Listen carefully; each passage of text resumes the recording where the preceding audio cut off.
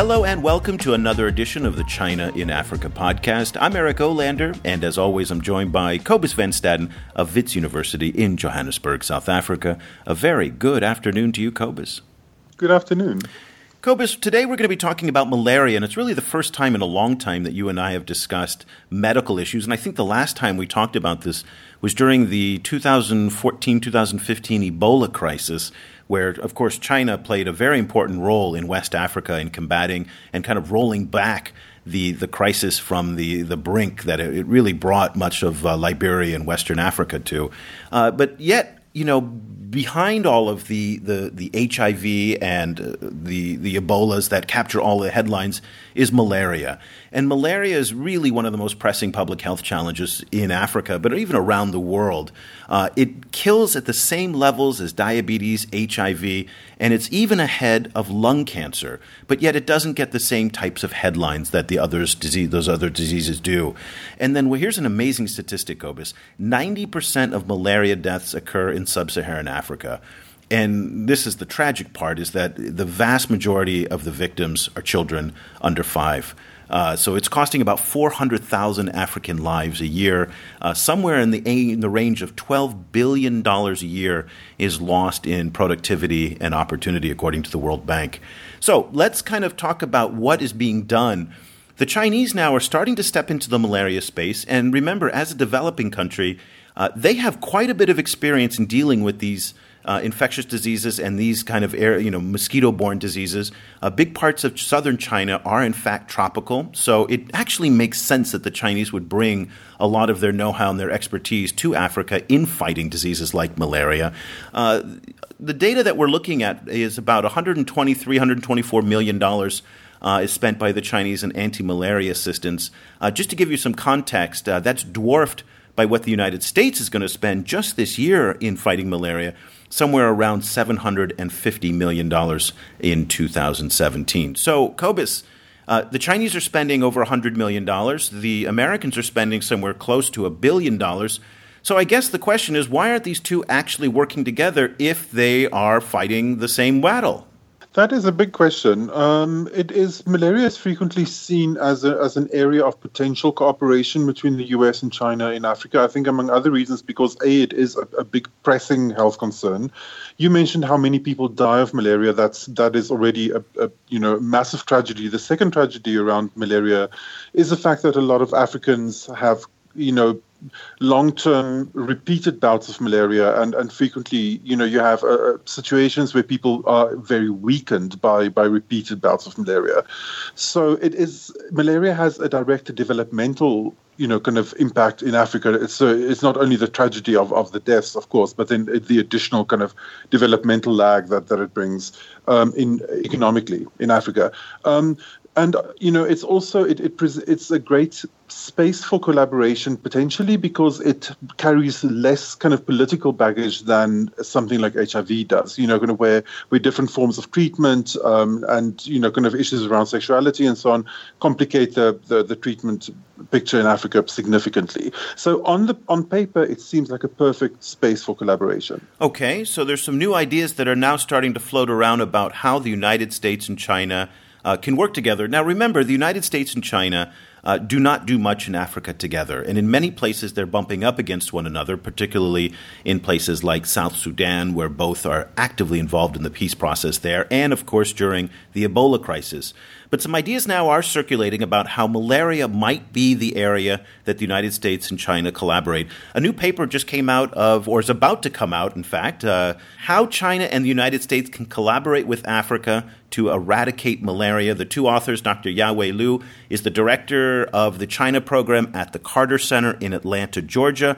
And William Pierce is the proud owner of a freshly minted master's in public health degree from Emory University at the Rollins School of Public Health, also in Atlanta. And he's also the China program's graduate assistantship. So both Yawei and Bill, welcome to the program. Thank you. Thank you very much. We're the first time the Carter Center is on the show. Really very, very honored to have you guys with us. Let's get right to the basic question. It's the question that I posed to Cobus. Okay, the United States is spending a lot of money fighting malaria. The Chinese are spending a lot of money fighting malaria. Yahweh, tell me, why isn't it that these two are actually working more closely together? Well, they're not working closely together because I think what is missing is, a few weeks ago, we were in Washington, and Kurt Campbell, the former Assistant Secretary in charge of Asia and the Pacific, said, there is no habit of collaboration between U.S. and China anywhere in the world. And of course, Africa is one area.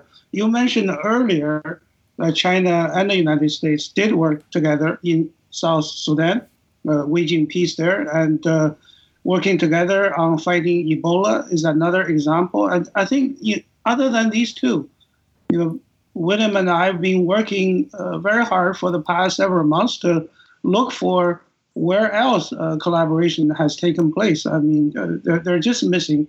And we think malaria probably is a good area. I guess the key thing here is, there is suspicion toward each other by the Chinese against Americans, Americans against Chinese, because Americans are accusing Chinese of extracting everything good from Africa. I think the Chinese are basically criticizing the Americans that they're doing everything to export so-called Western values. So they don't have confidence in each other.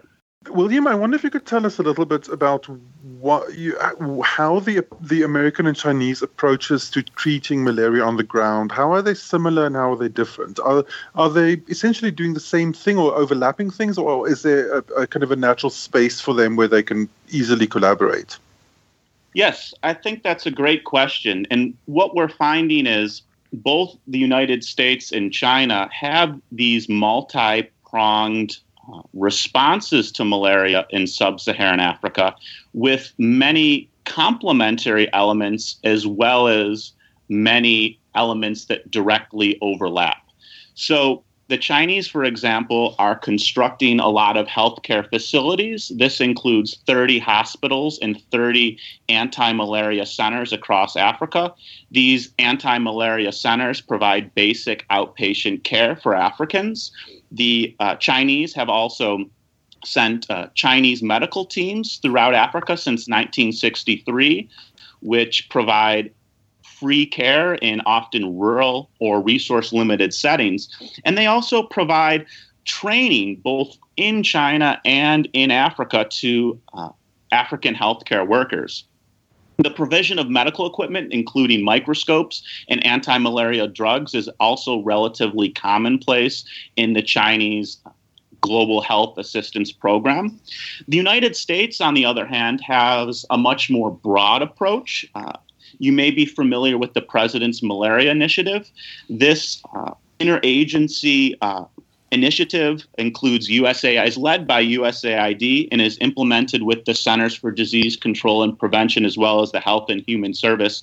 And this has technical and cross-cutting areas. So we see within the President's Malaria Initiative those complementary elements such as bed net distributions. Obviously, this is a very common preventative measure. You provide individuals in sub-Saharan Africa with bed nets. They sleep under them. They're not bitten by the mosquito, and then malaria cannot be transmitted to them. And then, again, we see that direct overlap with the provision of medical equipment and also the training of Africans in a much similar fashion to the Chinese. Okay, so you brought up the president, and so I'm going to, that's the proverbial elephant in the room here, is Donald Trump. And you, in your paper, and this was kind of what I was a little bit perplexed by, there were two key pieces of information to me that were missing in the paper. Donald Trump has made it abundantly clear that Africa is not a priority for him. In fact, he's made it very clear that foreign assistance is not a priority for him, and he's made it clear that they're going to cut the aid budget. So whatever the president is doing now, probably a year from now, is going to be a lot less.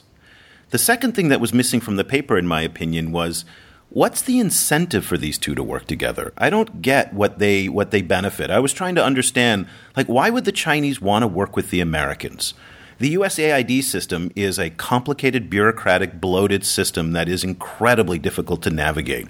Why, in any reason, would the Chinese want to somehow tie up their aid system into a system that's not complementary at all with theirs? I'd like to get both of your responses to those two questions. So, Dr. Yao, Dr. Liu, again, the Trump question, we have to talk about it because it's a reality that confronts anything that involves spending lots of money in Africa, which is not a priority for this administration. And also, what's the incentive for these two governments to actually work together when they themselves don't see anything?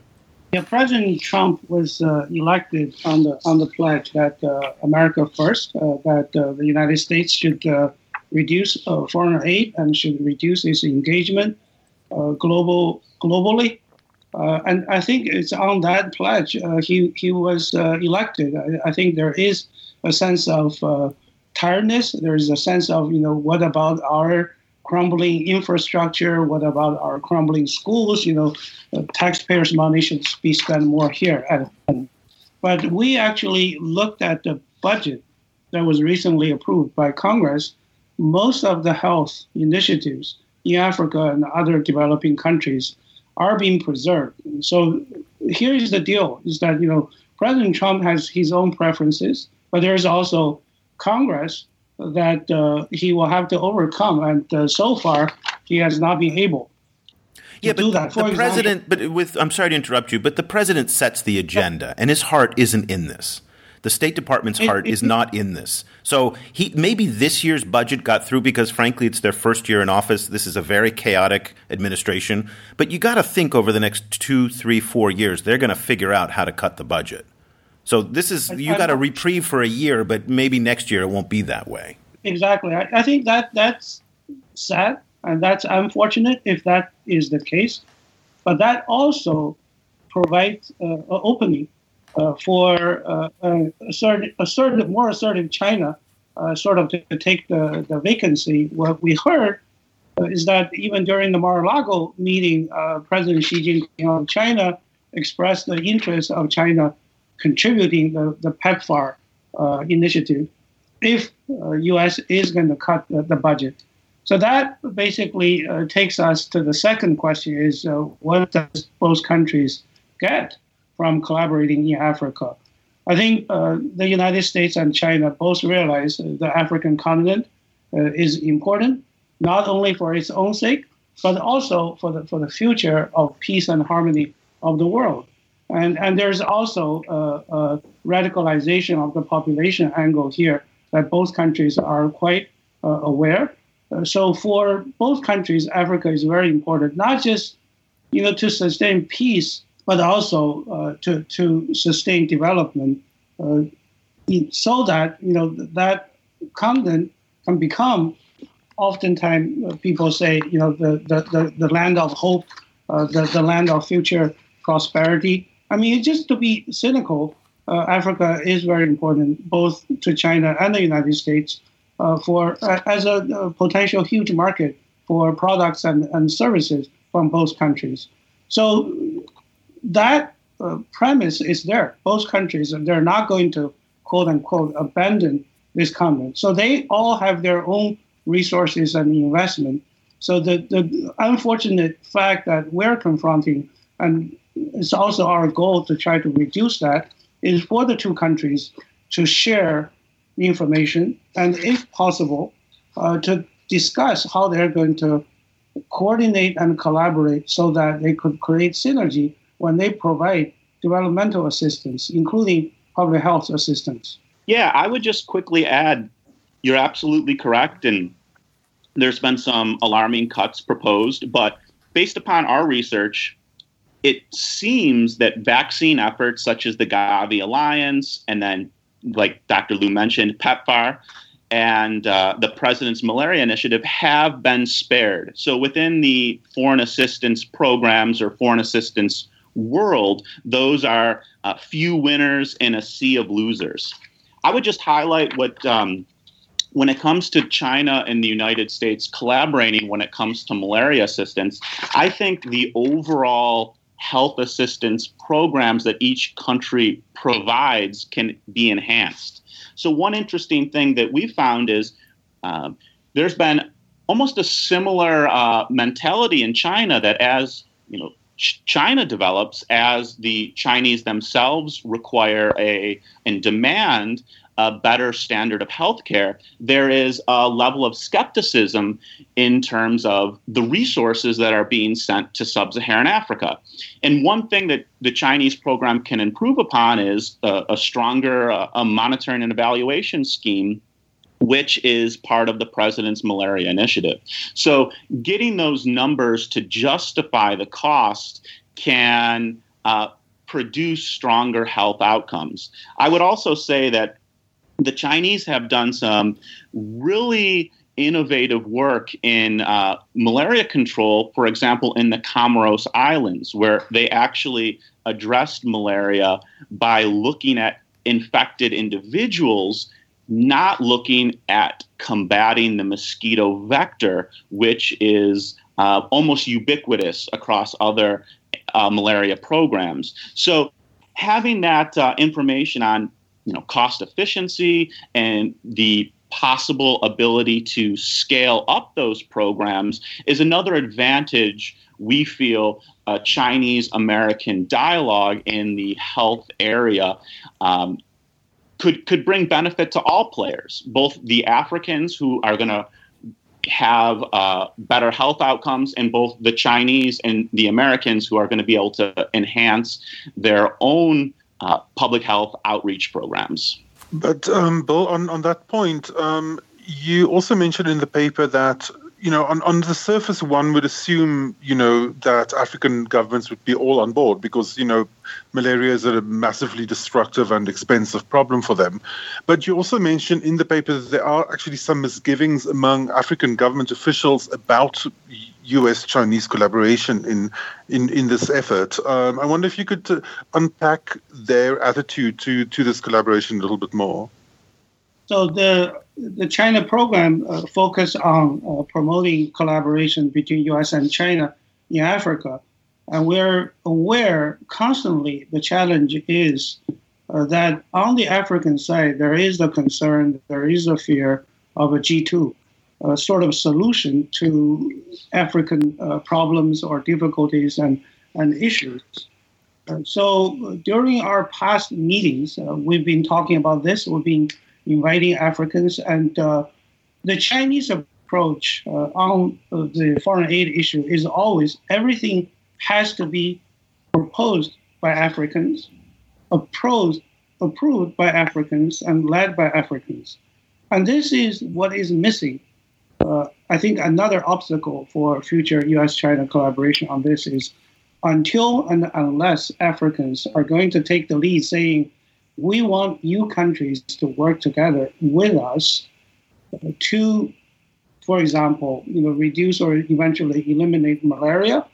That collaboration probably won't happen. I mean, just on their own of their own volition, maybe the Americans and the Chinese can share best practices, but on the ground, they probably, if Africans are not inviting, they're probably going to do it themselves. So the African CDC.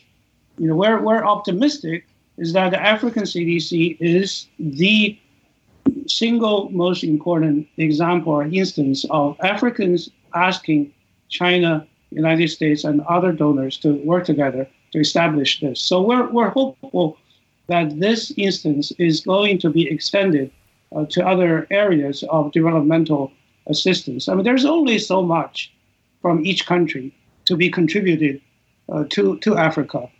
If there is no coordination and share of information, I think a lot of the resources probably get squandered. They could be put to best use if there is at least share of information. Yeah, I would just add that we are starting to see a change in mentality or a shift in mentality.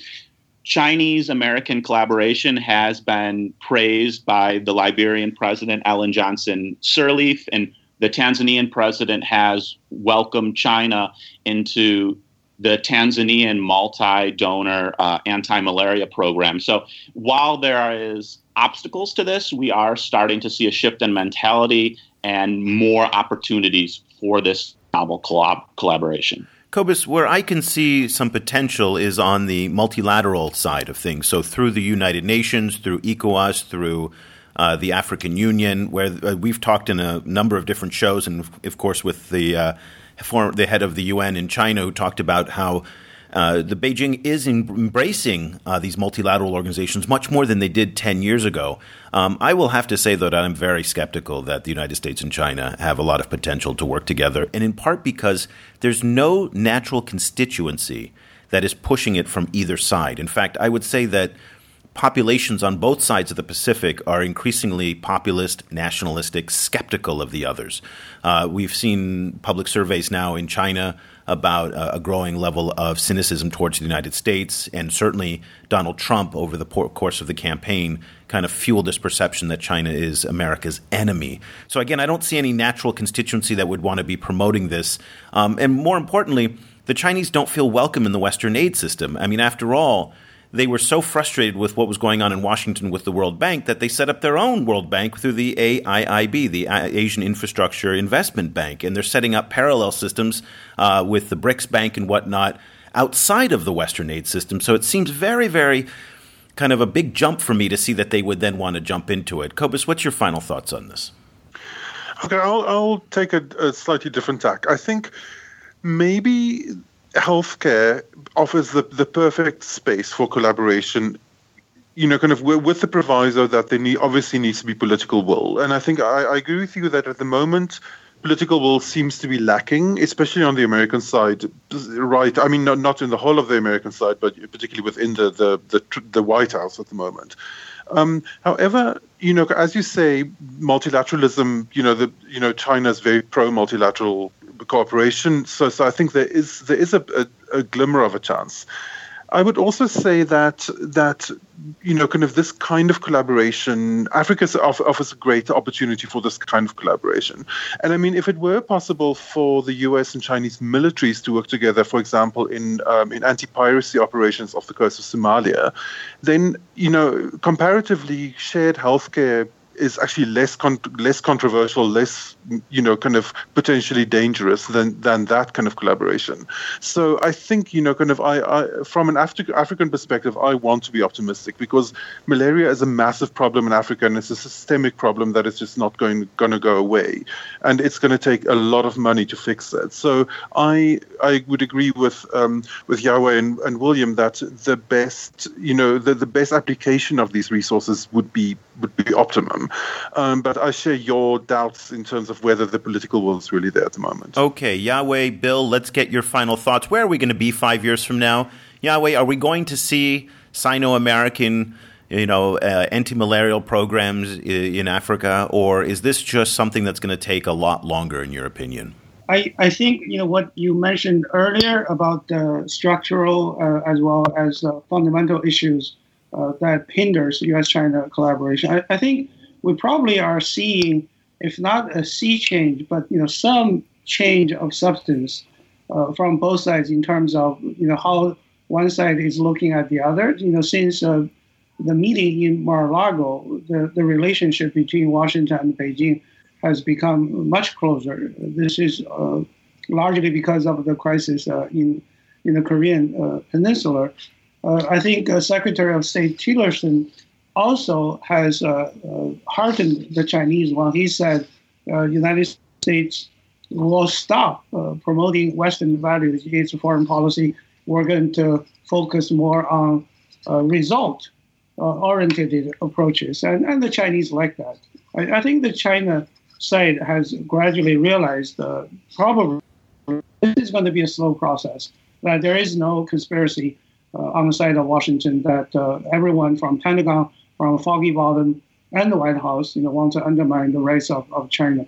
So in 5 years, I'm glad the Gulf of Aden anti-piracy initiative was mentioned because we've been working on anti-piracy among Chinese and Americans as well as Western Africans in the Gulf of Guinea. So I'm very hopeful, and we recently had a workshop in China on how to bring U.S. and China closer on health engagement. So with podcasts like yours and support from USIP and SIA, as long as we keep working on this to promote this collaboration and sharing of information in 3 to 5 years, I think the African CDC is also going to take off. That will open a much larger vista for the three stakeholders: African countries, the United States, and China, to work much closer. Yeah, I think with the tremendous success that the Chinese and Americans have had in working with African partners in addressing Ebola, and now with the African CDC, these instances of successful collaboration are going to become more apparent and more visible. I'm optimistic that with these realities and with stronger health outcomes and with a more financially frugal utilization of resources, more and more leaders and individuals are going to get behind collaborative efforts and see the value in them. I can't tell you if malaria is going to be that in 5 years, but I do think that there are some very compelling arguments for stronger coordination that is to everyone's benefit. Bill Pierce and Dr. Yawei Liu are the authors of an upcoming article, How China and the United States Can Collaborate with Africa to Eradicate Malaria. Both Yawei and Bill are with the Carter Center in Atlanta, Georgia. And thank you, both of you, for coming on the show and for being far more optimistic about the future than I am. Thank you. Thank you. We count on you to be more optimistic than me. Cobus, it's good that we're ending on a positive note. So I'm happy that it's not always a downer when on these kinds of things. So we'd like to see more U.S.-China cooperation. It's something that everybody dreams about. We haven't seen it yet. But again, with these ideas that are being put out by Yawei and Bill, and also Saya, and what we're doing, we hope again that we can continue the discussion. If you would like to join the conversation, of course, all the different ways are available to you: LinkedIn, Facebook, Twitter, email. We have an email newsletter that goes out every Monday. Go to our website at ChinaAfricaProject.com and you can sign up. You'll get the top China-Africa stories delivered to your inbox every Monday morning East Coast time. Cobus and I put that together, and we put papers in hopefully when this is published, we'll share Bill and Yawei's paper with everybody. So until next week, we'll be back again with another edition of the China in Africa podcast. For Cobus Van Staden, I'm Eric Olander. Thank you so much for listening.